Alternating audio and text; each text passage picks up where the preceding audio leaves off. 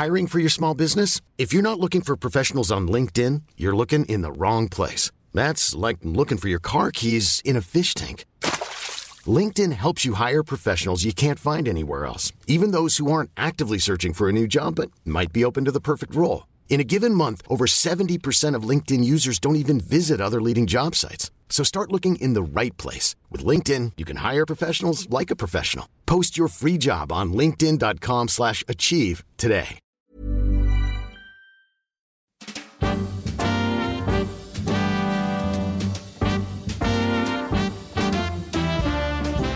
Hello, I'm Clive Anderson. Welcome to My Seven Wonders.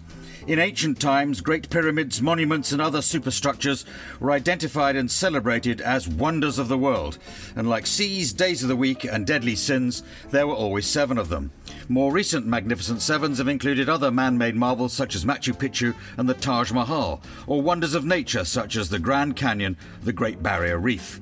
But what are the seven wonders you would put on your personal list? That's the question I ask my guests in this podcast, and the guest I'm asking today is the lugubrious, award-winning comedian, musician, documentary maker and writer, originally from Virginia, USA, Rich Hall. Rich has found award-winning success in the UK, as well as in America and around the world, appearing as either himself or as the even more gravel-voiced reprobate Otis Lee Crenshaw, folk singer, raconteur and good old, maybe bad old boy. Though, come to think of it, are you really Otis Lee Crenshaw? You just sometimes pretend to be Rich Hall for comic effect.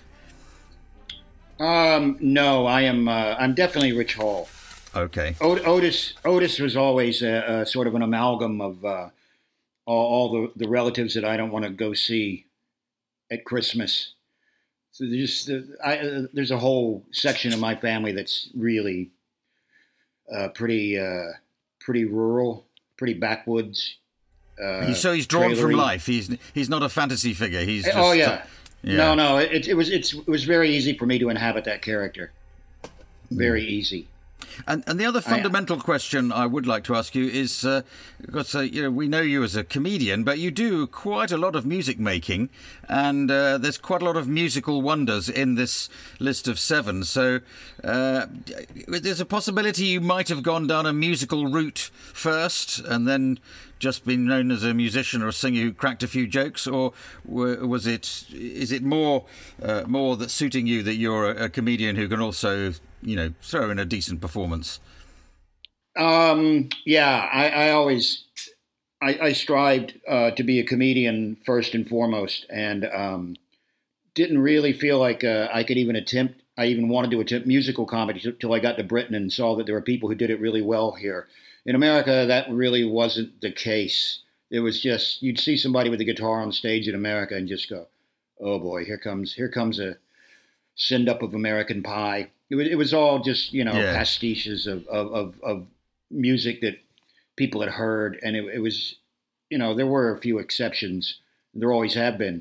But it was kind of a hacky thing to do in America. Then when I got over here and I saw people like Bill Bailey or Tim Minchin in Australia, and I saw that that it could be done, and I just always wanted to make sure that I wrote original music, and that happened to be funny, but I treat it as real songs, Yeah, no, I know what you mean. There are plenty of those sort of musicians who take a famous song and change a couple of words, and even if it's funny, you think there's no real career in this, because you're going to find it very difficult to be able to publish this music, perform this music without having to get permission. You got to write your own stuff or do your own stuff.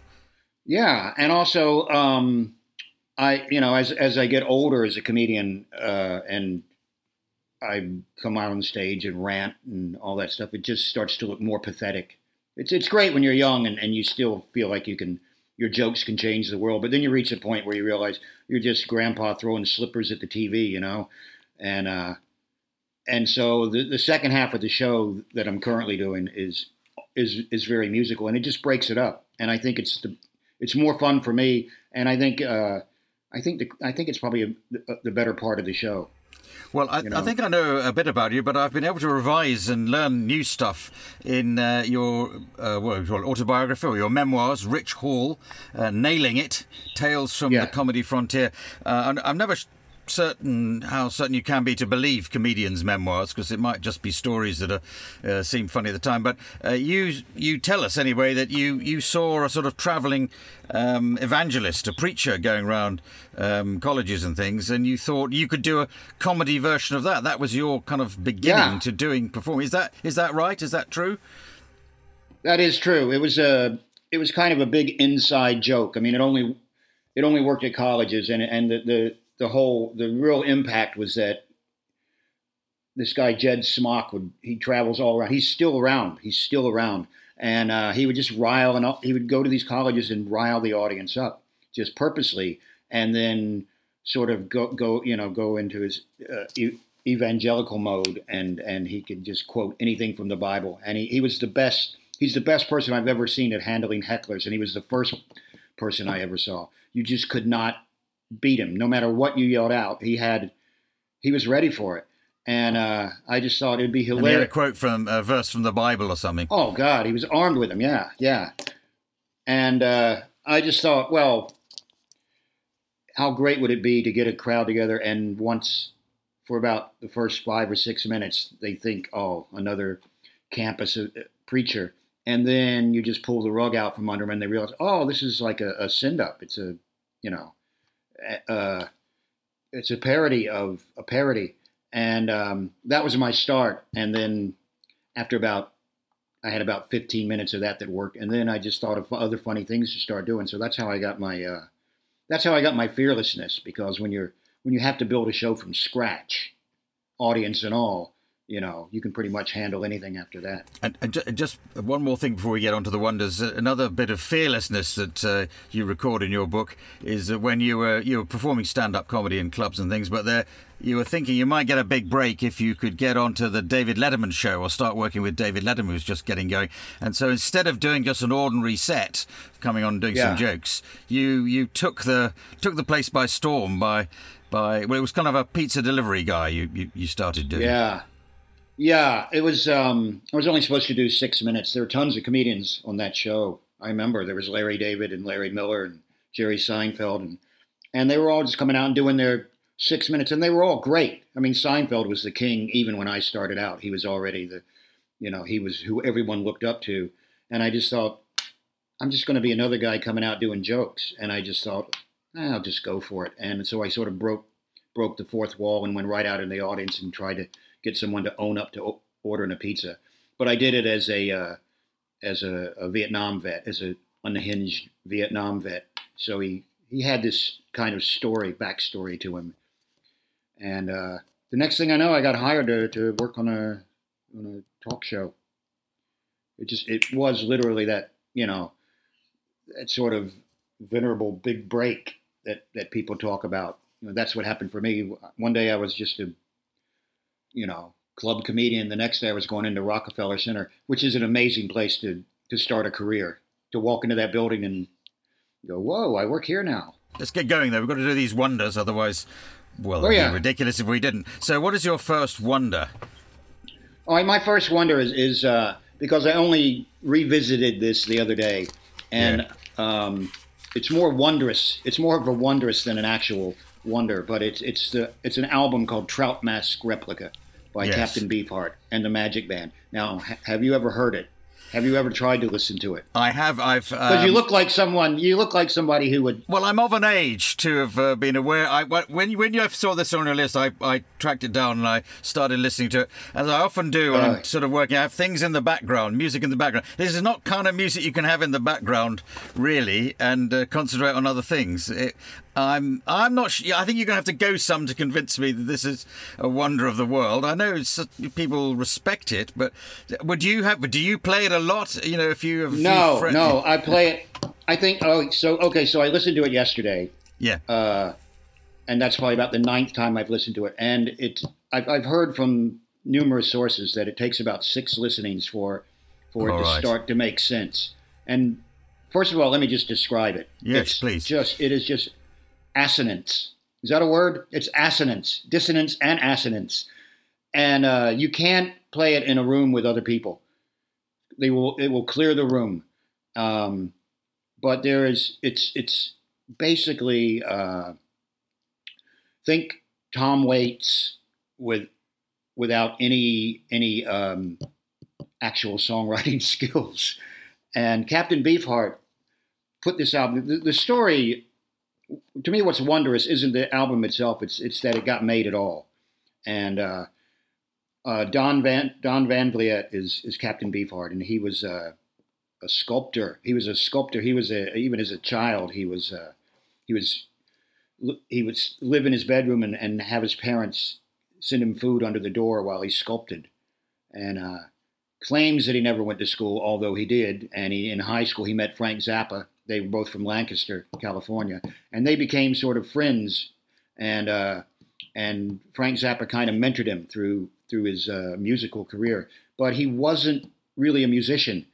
He was a sculptor, and I think he wanted to sculpt songs without being able to actually play notes or chords. So he would gather musicians together, and he'd plink out notes on the piano, or he would whistle what he wanted to hear, and then someone would notate it, and then they'd go back and they'd put all this together. So you listen to this thing, and there's 4 or 5 different tonal qualities going on, and it just when you first time you hear it, because of your trained ear, you just go, "What in the hell is this?" And yet, you read about all these people from Johnny Rotten to Tom Waits himself to even the Beatles, who listened to it and just went, "Whoa, this is amazing." And I think it is amazing in the way sometimes if you see like I don't know, the Watts Tower in Los Angeles, or some contraption that somebody's put together in their backyard, and you just go, "This is nuts." But this is the musical equivalent of that, and that's why I find it wondrous, because I can't fathom it. Sometimes little snippets of it catch in your head because there's a lot of wordplay, but the wordplay doesn't add up to anything other than wordplay. Yeah. And well, it's a double album, so there's a lot of tracks on it. There's Hair Pie, Bake One, Bill's Corpse, China Pig, My Human Gets Me Blues. The titles are wondrous in their way. But to say, you wouldn't, if you went up to a DJ at any sort of gig or a party or anything, so play a bit of Captain Beefheart. It wasn't his only album, but they got together as a small group of musicians. They were virtually starving at the time of making it, weren't they? They had no income. They were living on soybeans. They were trapped in a house. Beefheart, he had that same work ethic as Frank Zappa. I mean, you look at both those guys and you think they must have done a lot of drugs, but they did no drugs. But he was a taskmaster, and so was Beefheart. And he'd make these guys work for 14, 16 hours. They rehearsed the entire album for like 7 months, and then went in and recorded it in 6 hours. And then Beefheart came in the next day and overdubbed his vocals. And of course it was done in 6 hours, because you would listen to it and just go, I could get 6 kids from around the neighborhood, put instruments in their hands and record it and make this album. But sometimes, every once in a while, when I listen to it, it does kind of break through in a weird kind of way, and I realize I'm not. You can't compare it to anything you've heard before. I was going to say, can you think of a way to describe? It's not punk. It's before punk. 1969. It's not. I mean, 1969 is sometimes regarded as quite a big year for music. So if you were looking for a wonderful record from that year, you might have gone with Abbey Road from the Beatles. I think the Stones had an album out. I've forgotten which it is, but it was a big year for music. Do you think of all the records in your record collection, this is the wonder of the world for your first wonder? No. It is a wonder of the world, but it's not the most wondrous album. It's one of the worst albums I've ever heard. That's why I consider it a wonder, because I can't fathom it any more than I can fathom game theory or chess. I know there's something there, but I can't access it, and that's what leaves me with a sense of perplexion and awe. So you might listen to it while also reading James Joyce or something, just to sort of get as many of your synapses going in your brain to try and make sense of it all. I think your brain would explode if you tried to do that. Either of those, you know, either James Joyce or Captain B. I suppose that Captain Beefheart might very well be the Finnegan's Wake of music, you know. All right. Well, I'll take that guide to this. You say you need to listen to it 6 times. I think you said before you kind of get. I think I'm maybe 3 or 4 times away from fully understanding it. Then, so I'll have to go away and get up to speed on that. Anyway, it's your first wonder, Trout Mask Replica by Captain Beefheart. And there's a picture of him with a fish mask on. I think it's him. Mm-hmm. I'm not sure it's a trout though, but never mind. It's a fishy thing. So okay, excellent. That's your first wonder. But the second wonder is we're still in the world of music, perhaps more conventionally in the world of music with your second wonder. Okay, now this truly is the holy grail of modern musical instruments, which is the Martin D28. Acoustic guitar, right? Preferably, specifically what they call a bone or a herringbone, because it's got a herringbone trim around the side of it, and anywhere between 1933 and 1944, those guitars are astounding to hold in your hand, to play, to listen to. You know, I guess it's the Stradivarius of acoustic guitars. Yeah. And I'm proud to say I own one. I play it on stage. I don't hang it up on a wall. I use it on tour. And I'm not a very good guitarist. I try my best. I can handle my own. But when you play that, it just makes everything easier and sound better. And it's an astounding work of craftsmanship that they hold up. They've held up this long, you know, almost 80 years now. Well, you mentioned Stradivarius in passing there. People try and work out what it is about Stradivarius violins and a few other makers and cellos and things. The type of wood that they had access to and lacquer, they didn't know where it came from. But since this is only pre-war, is it possible to know and to work out what it is about those particular guitars? Why can't could you not make one exactly the same nowadays? Is that not possible? They did. Yeah, Martin does make a D28 now. That's a 1937 replica. I think it's called the 1937 D28. But it's not. You can't get that wood anymore because it's Brazilian rosewood, which is now illegal to own. And then the sides, all the tone woods that they used back then. They don't use now, and the way that they were made and braced on the inside was those guys don't those guys and women, I suppose, don't they're not around anymore, and then consequently they went off to war, and so I see. That's why a pre-war Martin D28 is ideal, because they just had better craftsmanship. Well, I know a lot of guitarists and their fans get quite obsessed with not just acoustic guitars, but electric guitars as well. And, this is the one that was used. Does the ordinary member of the audience, do they, and by which I mean do we, can we tell the difference really between these various instruments? Do you have to be really expert to notice the sound? No, I don't think... I don't think anybody could actually listen to an acoustic guitar and tell whether it's a Gibson or a Martin or any other brand. But the people who play them certainly know. And if you played one for a while, you would be able to hear. You would be able to tell that almost all bluegrass players play either D18s or D28s, and so it's made kind of for bluegrass picking, but also strumming. Lots of country session musicians will swear by a D28. So that's your kind of music, isn't it? Yeah. Do you like? I'd call it, I don't know, folk music, Americana, bluegrass, whatever. There's generally a sort of there's often a story in it. There's a telling of a story, a sad story quite often, but that fits well with what you do in comedy, which is also quite often telling stories and they can be sad as well, because therein lies some humour. But so did you? Was that just everybody played that kind of music around you when you were growing up? So you were almost bound to get some skills on. Well, you play guitar, keyboards, and anything else? Yeah, I started out playing keyboards, but I got tired of dragging that thing around. So then I switched to guitar after I kind of put Otis to bed, and so I've only become an astute at playing the guitar in the last 10 or 12 years.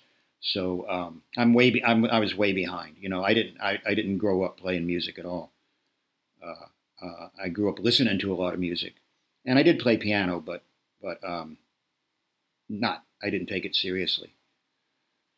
But of course, when you grow up in the South, that's blues, country, folk, Southern rock and roll, the Allman Brothers, all that kind of stuff. That's what's on the radio. That's what you hear in clubs and bars, and it's pretty good to come from a region it has its own music. There aren't a lot of places like that. I suppose you could say that of Ireland, to a certain degree, Scotland. I think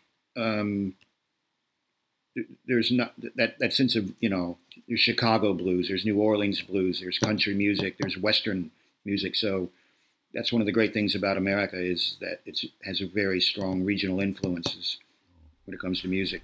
And right at home, did you have a father or an uncle or an aunt or somebody who showed you how to play the guitar, or was that just with friends? How did No, my next door neighbor in Montana taught me how to play guitar. He was a rancher and a choir leader in his church, and he brought me over his guitar one day and said, "Just sit down and start and learn this and this and this," and that was kind of my start. That was only back in the late '80s, so. Oh, right. So it wasn't when you were a little kid? Oh, God, no. No. Nobody in my family was that musical.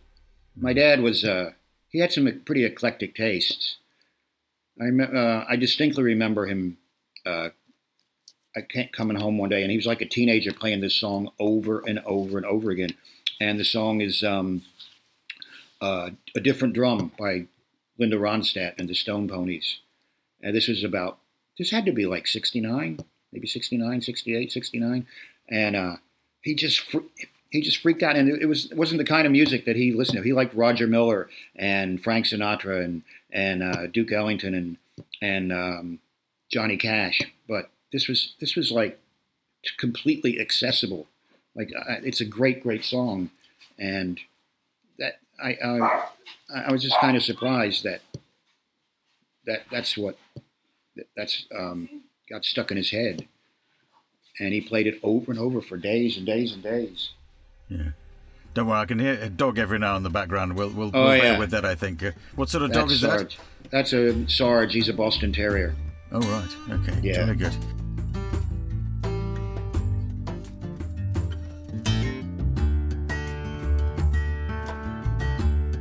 We've covered two musical wonders for a moment. Your third wonder, you've just mentioned Montana, so what is your third wonder? Well, it's the Yellowstone River, Clive. Yeah. It's the Yellowstone. And it is a natural wonder. It's just an astounding river. I think a lot of people will have heard of Yellowstone National Park and have a rough idea of what the scenery looks like, but it's the river itself that you focus on. Is it because it's got a lot of fish, or because it looks beautiful, because it meanders in a lovely racing whitewater river? Describe the Yellowstone River. Both of those things you just said are true. Yes, There are lots of fish in it. It does meander. It meanders through various valleys. It comes out of the Yellowstone Park and it flows north, and then meets up with the Missouri. And so it's undammed. It's completely undammed, protected river.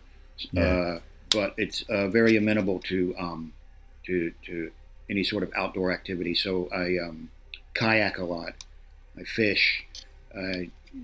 There's a million different things that happen when you go down to the river, and without getting all kind of metaphorical or anything else. It's just to stand on that river and just watch it go by is just kind of puts everything into perspective. You mentioned in your book going there with your wife Karen, who's from England, and showing her the river, and I think the way of... I proposed to her on the river. I proposed to her on that river, yeah. Oh, right. Yeah. And she obviously said yes. But she thought I was an idiot. That's a happy memory. I rather more trivially was noticing that she managed to catch a fish or two when you showed her the river. You know, when you're supposed to wait, days, weeks, years before you start doing that. But she had success straight away. Yep. Beginner's luck. Yeah. But I don't know if you've ever been to Yellowstone Park, which happens to be my favorite park. But it's an astounding, astounding place to be. So I live about 200 yards up away from the river, and sadly this summer, about 3 weeks ago, it flooded really badly, like washed away some houses on the river, and you might have seen pictures of that on the news. And so it's pretty much there won't be any fishing on it this summer. There probably won't be much boating or canoeing or kayaking or anything else because of so much debris in the river. So it kind of makes you just realize that something you take for granted, and that you think you're fortunate to live near, and then suddenly it just turns and you go, whoa, wow, this is nature at its full rage. And of course, next year it'll probably be back to normal again and just flowing along, but it can be pretty devastating. So if I got this right, you live a good deal of the time in England, but you mentioned in your book buying a ranch, a farm, a house, or whatever in as a surprise for your wife. Yeah, not really as a surprise for me. Yeah, I had to talk her into it. Yes, I did a very stupid thing. It's actually a story in the book. Yeah, as anybody can tell you, to buy a house, any kind of property, without telling your wife is, woo, yeah. You got your work cut out for you. Yeah, it all worked out. Yeah. Well, but Yellowstone Park, you were asking about, I haven't been there. I do have an ambition to go to those American national parks. They sound fantastic. And Yellowstone Park I'm particularly interested in because they've reintroduced wolves there. Do you which has a profound effect on the landscape. Do you have anything to do with the wolves, or do you hide away from them, or are you an enthusiast for them? I'm all for the wolves, but most ranchers and farmers would differ. They appreciate the wolves, but the wolves are supposed to stay in the park. But of course, they're wolves, so they don't.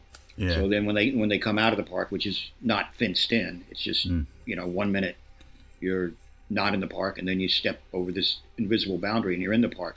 The wolves don't know that, so sometimes they venture out, and then that's not good for them. But yeah, they're beautiful animals. Yes, I've run into them now and then in the park, along with buffalo, and I find it hilarious that at least I think it's already happened 3 times this year. Some idiots go up to buffalo, stand right in front of them, and try to take a picture, and the next thing you know, all stuck about 20 feet in the air, and then they make the news. And people in Montana just kind of go, "Well, what did you think was going to happen? It's a buffalo. Yeah, it's a 2-ton animal with horns, and he wants to be left alone." But people think, "Oh, they're so docile," and they just go right up to him. One woman picked up a calf and put it in the back of her car because she thought it was orphaned, and then, and then sadly they had to put the thing down because it had been in contact with humans. So it's like, if you go to Yellowstone Park, enjoy the river, but don't touch the critters. Don't touch them.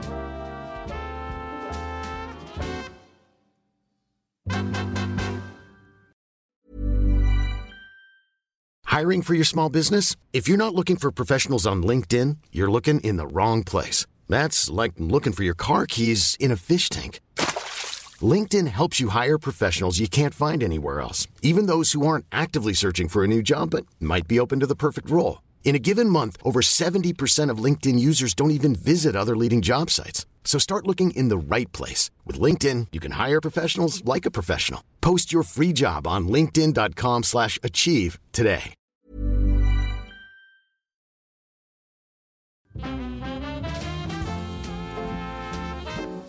Well, next topic. Let's go into that next wonder. Well, of course, you would probably expect most of your guests to breach the literary world at some point in one of their wonders. I'm sure a lot of your guests have mentioned some great book that they read, and so I'm going to go with it. I'm going to go with that. But when I think about the book that has influenced me the most, I'd love to say Finnegan's Wake or Staggering Work of Genius or whatever that is, which I never finished, or Thomas Pynchon. But it's a very simple book called Catcher in the Rye. And Catcher in the Rye, unlike Trout Mask Replica, I do go back and reread it all the time because it never gets. There's something new in it every time I read it as I get older, and it's an amazing book because for the fact that. Have you read Catcher in the Rye? I certainly have. I don't know why you're being slightly apologetic about selecting this as a wonder, because I would say in this country, and I'm sure in America too, it's a book that almost everybody, I think, would have been introduced to at school. And even though the sort of some of the slang terms change over the years, you can immediately recognise the true voice of the teenager, right. in sort of agony, really, in the Holden Caulfield and Rater and that. He is going through a really hard time, but it's recognisable to, I would think, almost everybody who's ever grown up. Yeah, but it was written in like the 40s, and that's what. And when I first read it, probably in the early 70s, I suppose, it still just rang. It was so relevant to modern day life as it was at the time it was written. And it still is when you go back and read it now. And when you read Catcher in the Rye as a teenager, it's very hard. It's one of those books that you come away and you can't get that voice out of your head, that tone, which is very sarcastic, very anti-education. I mean, it's about a kid who basically drops out of school and goes to New York City for the weekend. Nothing really happens. There's no huge plot twist or turns. It's just about a guy who just says the word phony shows up so much, and there's a moment where basically the title refers. He's misread the title. I think I forget where Catcher. If a body sees a body coming through the rye, I forget what that's from. But he sees it's a Robert Burns it's a Robert Burns poem, and it's right. Yes, it's a body coming through the rye. He misremembers it as catching. So he's you go on to explain. Yeah. Well, he's just between his teachers, his parents, and the various New York Manhattanites that he comes across. He just ultimately sees some kind of solace in imagining being in a field and just of rye, and all these kids are just running through it, and his job is to keep them from going off a cliff.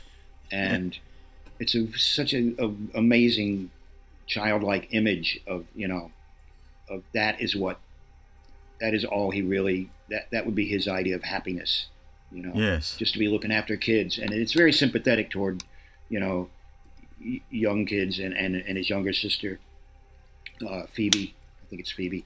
And but when you come away after reading that book, and you can read it in 2 days, when you come away, I think it probably made me a comedian. It certainly gave me that sense of viciousness and sarcasm that you have to have as a comedian, and not take and to look at everything and question it. And that's what Catcher in the Rye does.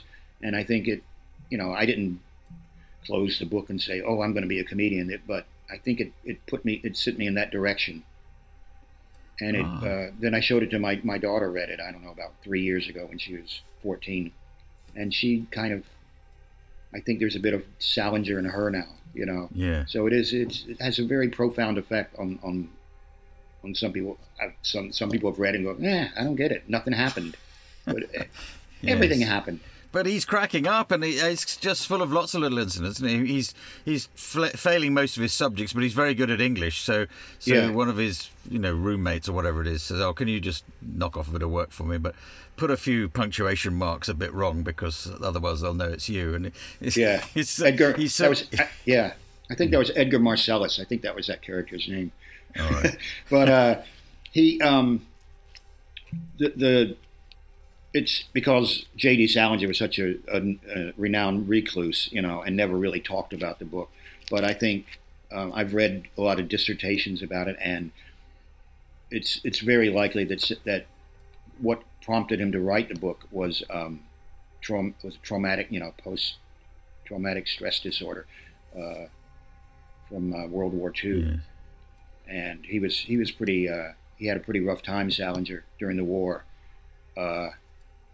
And was stationed in England, and had when there was an incident on the south coast of England. You probably know this. I forget where it was, but it was a training program with American soldiers. It went wrong, and the soldiers, right. the American soldiers got killed. About maybe a dozen or so. Accidentally. Was that a D-Day landing thing? They had an exercise. Yeah. They were practicing the D-Day landing, and something went wrong, and Salinger had to go down and I think sort of help clean up the mess, and that that affected him profoundly, and I think that when he came back and wrote this book, that was at the root of it, which of course you'd never get in the book. But it obviously opened up his ability to just say what's in his mind at that point, and capturing what's in a lot of people's minds. Yeah, he was. You say he was a recluse. He was also very protective of his work. He didn't want it filmed or done in any other way. After an initial discussion, he protected that very firmly. I presented a program on the television which was about people's favourite books, and there were people advocating their books, and they did. I think Ruby Wax did this particular one, saying how she loved it as well, and they put in just a sort of somebody speaking something from the book. Dressed roughly as Holden Caulfield would look like, and there was a big argument about that. That was imagining it and representing it in a theatrical way, and they had a huge sort of bust off over that. It wasn't strictly my responsibility. I was just introducing things, but I think it was all settled relatively amicably in the end. But even just sort of somebody saying, "I think this is a very good book and should be the best book, our favourite book," he found uncomfortable to see somebody putting on a costume and speaking his words. but there it is. Okay, well, let's go on to, I would suggest something a bit more obscure as a wonder of the world for a good many of us, but that's not to undervalue it. Your next wonder, please. PTO. Right. And here's where I know you. And what does it normally mean? PTO means please turn over. It means it's at the bottom of a page to make sure you there's a bit more written on the other side, or keep going to the end of the chapter. Keep turning over to the end of the document. You've got to sign it before you send in your license or whatever it is. But what does it mean in your... Well, Clyde, now your farmers and your ranchers who listen to your podcast will know right away that PTO stands for power takeoff. Right. And without it, there's no food. There's no fence posts. There's no grain. There's the power takeoff is the part of the tractor that operates the machinery. Okay. It's the shaft at the back of the tractor that turns at various RPMs, and consequently runs the mowers, runs post hole diggers, runs any kind of almost any kind of appendage to a tractor. And without it, everybody's digging holes. The world would be digging holes with a shovel, and picking and cutting grass with a scythe, and it's what keeps the agricultural world going. Yeah. And all somebody did was think, let's hook this drive shaft up to an engine and then spin it really fast, and then you can plug anything into it. Yeah. I just find so that. When did they do that? How long have we had a PTO tractors? Oh God, Clive, I don't know. I didn't do any research on this.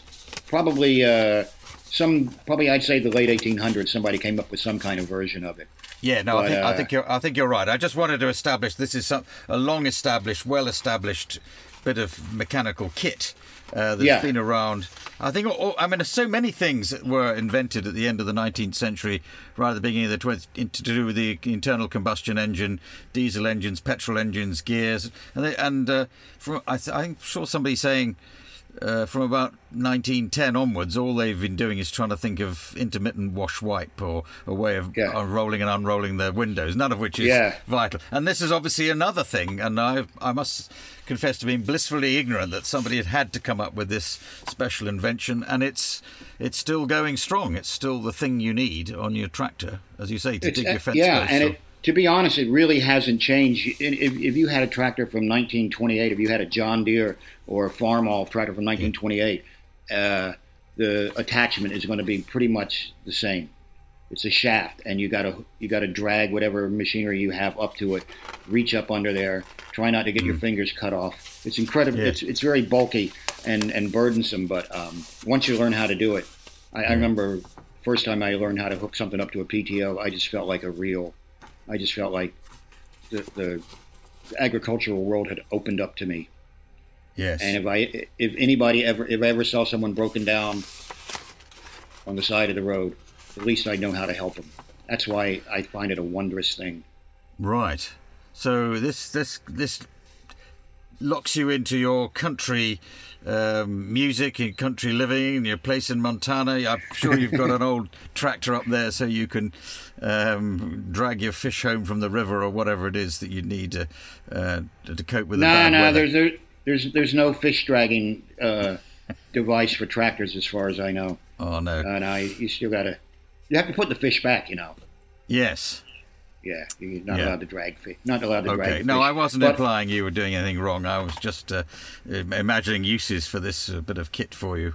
Yeah. But I did go one day. I had to change it 3 times one day. I had to change it from a mower to a post hole digger to a trailer hitch. So there you go. That's my claim to. That's my greatest day. That's my greatest agricultural day ever. Your manly life in the outback. No, that's Australia, isn't it? The prairie. Look, some people they like to shoot off a AR-15 or something. They go, "Ooh, yeah, I did that." But when you've hooked up a PTO, that is a skill that stays with you the rest of your life. And sooner or later, somebody's going to need me to do it. They're going to need me. I'm going to get a phone call, even in London. And some guy up the street, trying to cut down a tree. He's going to go, "Hey, can you help me with this?" Sometimes it takes 2 people to do it. Yeah. It's great when you can do something, when you're on top of something. Just the other night, I was on the train, a tube train, and there were a couple. They had got on the wrong train. And they couldn't work out to do, and I knew what to do. I could tell them what they had to do, and I thought, I'm on top of this. I have learnt something in life. I know how the London Underground system works, and which those are the things that become important in your life. Okay, look, we've dealt with PTO. I've learned what PTO stands for. I'm going to be looking out for it the next time I'm near a tractor, which I am from time to time, without ever realising I was looking at something important. So, your 6th wonder. We've got to rattle on. We're going to run out of time. Your 6th wonder. All right, we're back to music, Clive. We're back to music. And this is one of those moments equivalent to standing on the Yellowstone, where I've stood inside the Ryman Auditorium in Nashville, which is the cathedral of country music, and felt like, wow, this is where so much has happened in that building. Yeah. So this is Grand Ole Opry. Is that the term to use? It's the original home of the Grand Ole Opry. Yeah. See, there's 2 Grand Ole Opries now. There's the original one in Ryman where they do some shows, and then there's Opryland, which is a horrible, horrible theme park on the outside of Nashville, which is what most people go to now when they think they've gone to the Grand Ole Opry. But the real Grand Ole Opry is still at Ryman Auditorium, Not every weekend, but a lot of weekends in the summer. And it's also used for all kinds of other Americana and country music events. And the most astounding show I've ever seen was at the Ryman Auditorium. And if I even try to describe it to you, you'll go, what? But it was during what they called Chet Atkins days, which is a tribute to the guitarist Chet Atkins. And so I didn't know what I was going to. Someone gave me a ticket, and I went in, and on stage is Mark Knopfler from Dire Straits. And I'm thinking, am I at the right show? Is this the, what's Mark Knopfler got to do with the Grand Ole Opry? Well, and eventually he's a great guitarist, isn't he? So yeah, and of course, his style, his mentor was Chet Atkins. So but that's not the guy you think you'd see hosting a show. He was the host. He wasn't just a guest. He was the host. He was the MC of the show. And he says, so he plays a couple of songs. He played a couple of Chet Atkins songs. And then he says, okay, I'm going to bring out our first guest. And he brings out John Prine. Oh, right. Who recently passed away, great songwriter. So now I'm like, whoa, okay. Then he brings out the guy from he's with the Eagles now, Vince Gill. So they're all playing Chet Atkins songs. Mark Knopfler is astounding. The audience is really into it. The show goes on. I'm really settling into it. He says, okay, I'm going to bring, now please welcome Chris Christopherson. So Chris Christopherson comes out and starts singing Sunday Morning Coming Down. And halfway through that song, Johnny Cash walks out and says, looks at the crowd. He'd been in the hospital with something. He walks up to the mic and he says, I'm not dead yet. And he and Chris do a duet of Sunday Morning Coming Down. And it's just one astounding musician after another. And then, we're getting toward like an hour and a half in. And then Mark Knopfler just says, all right, I guess I'd get run out of town if I didn't play some of these songs. And then he brings out Dire Straits. And it turns into a Dire Straits concert at the Grand Ole Opry. And you can tell, and some people in the crowd are looking around going, what in the hell? What? This is...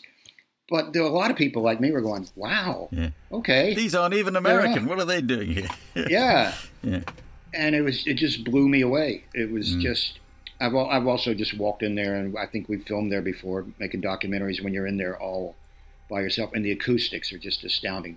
You walk up on the stage and just say anything, and it just comes back at you. It was built. All right. It's a church of music. And if you ever get a chance to stand in it, because just all the people who have stood on that stage before you. And you've stood on that stage. Have you done a performance there, a concert there, a comedy tour even there with Plus Music? Would that ever happen? I've stood on the stage, not played in front of an audience. No. Someday I will. Yeah. Well, I'm sure you will. I was assuming you had already, but that's I assume that's why it was a wonder to you. But you're basically approaching it as a member of the audience, as a lover of that sort of music. Yeah, just a wooden rows. You go over, you get a beer, you come back, you sit down, and anything that comes out, and it could be the hackiest country act, but somehow in that particular environment, you just go, oh, okay, you can tell anybody who stands on that stage and plays is thrilled beyond belief to be there, And they're top of their game as a result. Yeah, I can't think of maybe Carnegie Hall for classical music or something, but there aren't many places where where you can truly say this is the cathedral of this particular type of music. Ryman Auditorium is. Yeah. What about your own performing career? Where would you say is the place you've performed and thought, right, this, I can't do better than this. This is just fantastic performing here. Oh, I'd like to say the Sydney Opera House, but in fact, I think this is one of the chapters in my book. It was awful. It was absolutely awful. They try. Read the book. There's a whole chapter in the book about me doing an Otis show at Sydney Opera House, and it going horribly, horribly wrong. Yeah. I wasn't really trying to push you into telling a story about going horribly wrong. I was. That would have. I mean, I can say I played it. My poster was out front, but it did not. It was not conducive to comedy. The Sydney Opera House is not conducive to comedy. Not this particular night. It wasn't.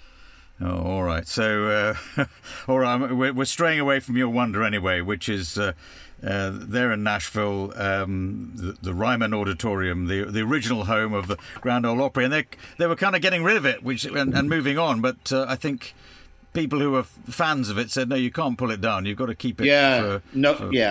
Too many. I mean, there would have been so many musicians who came to rescue that place.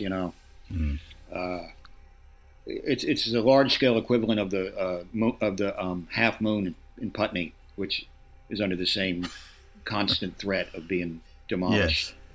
Yes. But somebody always steps up to help it out. Okay, the Half Moon in Putney and the Ryman Auditorium in Nashville. I guess they'll be happy to be coupled together, twinned around the world. What about the thing about comedy is that you can be successful when you tell a joke to one audience, or do a bit, 5 minutes and it goes a storm. You do it in front of another audience on another day. Maybe you're in a worse mood. Maybe it's a different audience. And it crashes and burns. Which, in a way, that playing a song is never going to be that high and then that low, because you're always going to be a competent singer or a guitarist at whatever level you are. Whereas doing a joke, you can go from being the funniest guy in the room, and you've got a microphone and everything, to what's he doing? My mate tells jokes better than that. And that happens, I think, to almost everybody, just not too often once you get going. Yeah. The only thing I can say is that you get better at not bombing as you go along. Yeah. You get better at reading an audience. If I got to go back to Edinburgh this year for 2 weeks. I haven't been in 6 years. And I know I'm going to do some of those late night shows. And as soon as you walk out, you know what I'm talking about. You walk out, and it's just a sweat pit. And you walk out, and this is not the same crowd that paid to come see you earlier. These are just people out at 2 a.m, and they can just be violent, And I'll do my best, to work to use to take the kind of general atmosphere and shape it to what I'm doing, If you can't read the room, you're going to die. You're going to die. But you learn to read rooms, and and as you get better and more established, you also don't have to choose those kind of environments. They can still happen. You can walk into a snake pit by accident, but more than likely you go, no, I'm not doing that.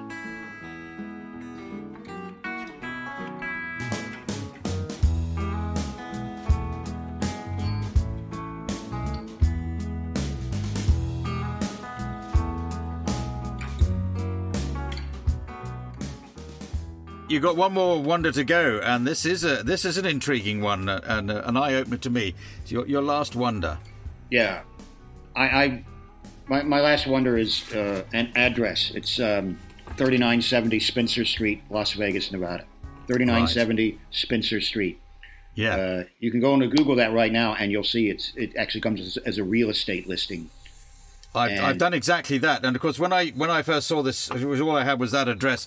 I thought, well, I wonder what happened to you there. Did you meet a girl? Did you win a fortune at some sort of poker game in Las Vegas? Is it the most beautiful building that you've driven past, or whatever it is? And but it's none of those things. But it's more important, more bizarre than all of those things. So yeah, 3970 Spencer Street is in just a suburban-looking neighborhood in Las Vegas. There's a house on it that just looks like, your regular stucco and red tile roof, typical kind of desert house. You go in the front door. There's an elevator on your left. If you go into that elevator and take it down, you come out to the most astounding underground house you can imagine. I don't mean like a nuclear bunker. I mean, this is a complete underground house with interior lighting that the sun comes up in the morning. It goes down around, depending on time of year. Stays light later and later. You walk out around the outside of the house. It's a very 50s looking house. It's got one of those old yellow and black tiled kitchens in it. Everything is kind of retro. It's like a Good Housekeeping house from the 50s. Right. And it occupies a huge amount of space underground. It's not just one I think it's house size. Yeah, it's like a 4-bedroom house with doors that open up and go out onto a fake turf lawn. It's got a swimming pool. It's got a disco. It's got giant boulders and trees around it. And as you travel around the outside on the wall, the outside supporting wall, you're in a different country. They painted all these scenes from different countries. So basically you can travel around the world. You can walk out one bedroom and you're in New Zealand. You walk out another bedroom and you're in Switzerland. And it's the story behind it is the first time I went there, I was working in Las Vegas, and my friend says, "Hey, let's go meet Muhammad Ali's daughter." It was a friend of mine named Harris, and he knew Muhammad. Muhammad Ali used to come to the Comedy Store in L.A. a lot, and Harris got to know him, and he got to know his daughters. So we go and knock on this door, and I think I'm going to meet May Ali. Her name is May. And she was going to law school at UNLV. And so we knock on the door. Of course I want to meet Muhammad Ali's daughter. So she opens the door. She is the caretaker. She's become the caretaker for this place. She lives upstairs. Yeah. And so we talk for a while, and I'm going, "Oh, that's nice." And she says, "Come on in." And we never even went into the living room of the main house. She just says, "Here we go." And we go into this elevator, and we come down, and it opens up. And you're in this astounding underground dwelling, and there was an 82-year-old guy living there named Tex, and he says, "Come on, I'll show you around." So we walk around, and then we end up in the main bedroom, and he opens up this closet, and it's all the dresses, it's all the costumes from Cleopatra that belong to Liz Taylor. It's Liz Taylor's wardrobe in this guy's house underground in Las Vegas named Tex, who is a sports writer. Who Muhammad befriended a long time ago. He used to write great articles about him. And he's living there. And I said, "Where did this come from?" And he says, "Well, I was married to the Avon lady, the woman whose husband started the Avon products. And his name was Gerald Henderson. He was fascinated with underground houses. He built it back in the 50s during the, Yeah. I guess he was worried about nuclear bombs, so he built this mansion underground. Then he dies. His wife is the cosmetic heiress. She marries Tex. Then she dies, and now Tex is living underground. He's 81 years old, and he's got a caretaker who's one of Muhammad Ali's old boxing sparring partners. He looks after Tex, and like every step of this tour, there's something else. What? Mm. What? Mm. And I've since gone back 3 or 4 times, and I think we filmed a scene in a documentary I made about Red Menace, about nuclear, about the Cold War, and we went back, and now it's a real estate agent came in and let us film there, and all of Elizabeth Taylor's stuff was gone, and Tex had moved on. This was 2 years ago. Tex had passed on, and now the house is up for sale for like $15 million or something.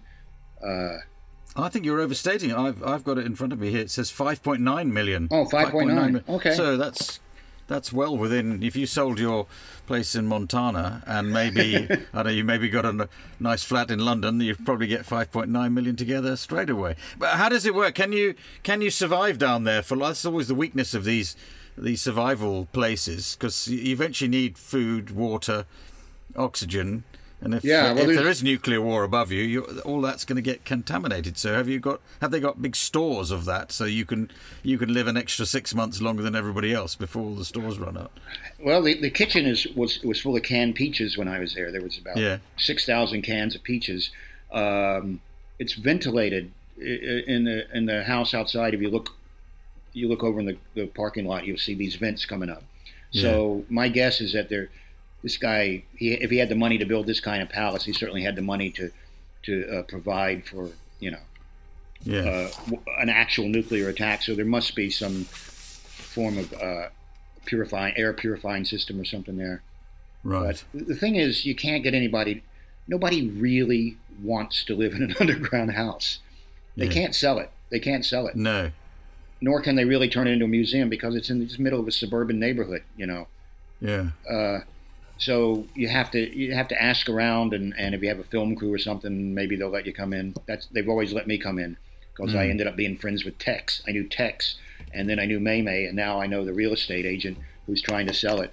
And it's some owned by some Friends for the Preservation of the Earth or something who now own it. They're trying to unload it. It's for sale. Well, you've attracted my interest in that bit. We've come to the end of your wonders. Thank you very much for joining us or joining me for this trip down your seven wonder. A fascinating selection of wonders, if I may say so. I have to choose the wonder of wonders from our list of 7, the one which struck me as particularly wonderful, as you described it on this podcast. And you know, I was pretty convinced I was going to probably choose the Yellowstone River in Montana because I'd love to go there. I admire your admiration of Catcher in the Rye, but I'm afraid 3970 Spencer Street at the last in Las Vegas has won it, simply because you've got a story that starts with your mate saying, "Oh, let's go and meet Muhammad Ali's daughter," and that's before you even get to the house. So, and this extraordinary prospect, and I hope somebody does buy it and do something interesting with it, though I agree with you. I can't see what that interesting thing could possibly be. Anyway, thank you, Rich. It's good to talk to you again. I've bumped into you on QI from time to time years ago, and I noticed I think you're the person who wins QI more often than anybody. And because your technique is so clever, because you don't burble on making all the wrong answers, which most of us do when we guess on that. You just wait and say something funny when you feel like it, and leave the rest of people to burble on. A great tactic. Yeah, sniper. I'm a sniper. Yes. Yeah. Though winning on that show is not. It's not like winning the Grand Slam in tennis, is it? No, I know. It's maybe not the main thing, but it's something. Anyway, thank you very much. If you enjoyed listening to my 7 wonders, it would be wonderful if you could rate and review us on Apple Podcasts or whichever platform, site or provider you found us on. Thank you for listening. Thank you to Rich Hall. Thank you. Goodbye.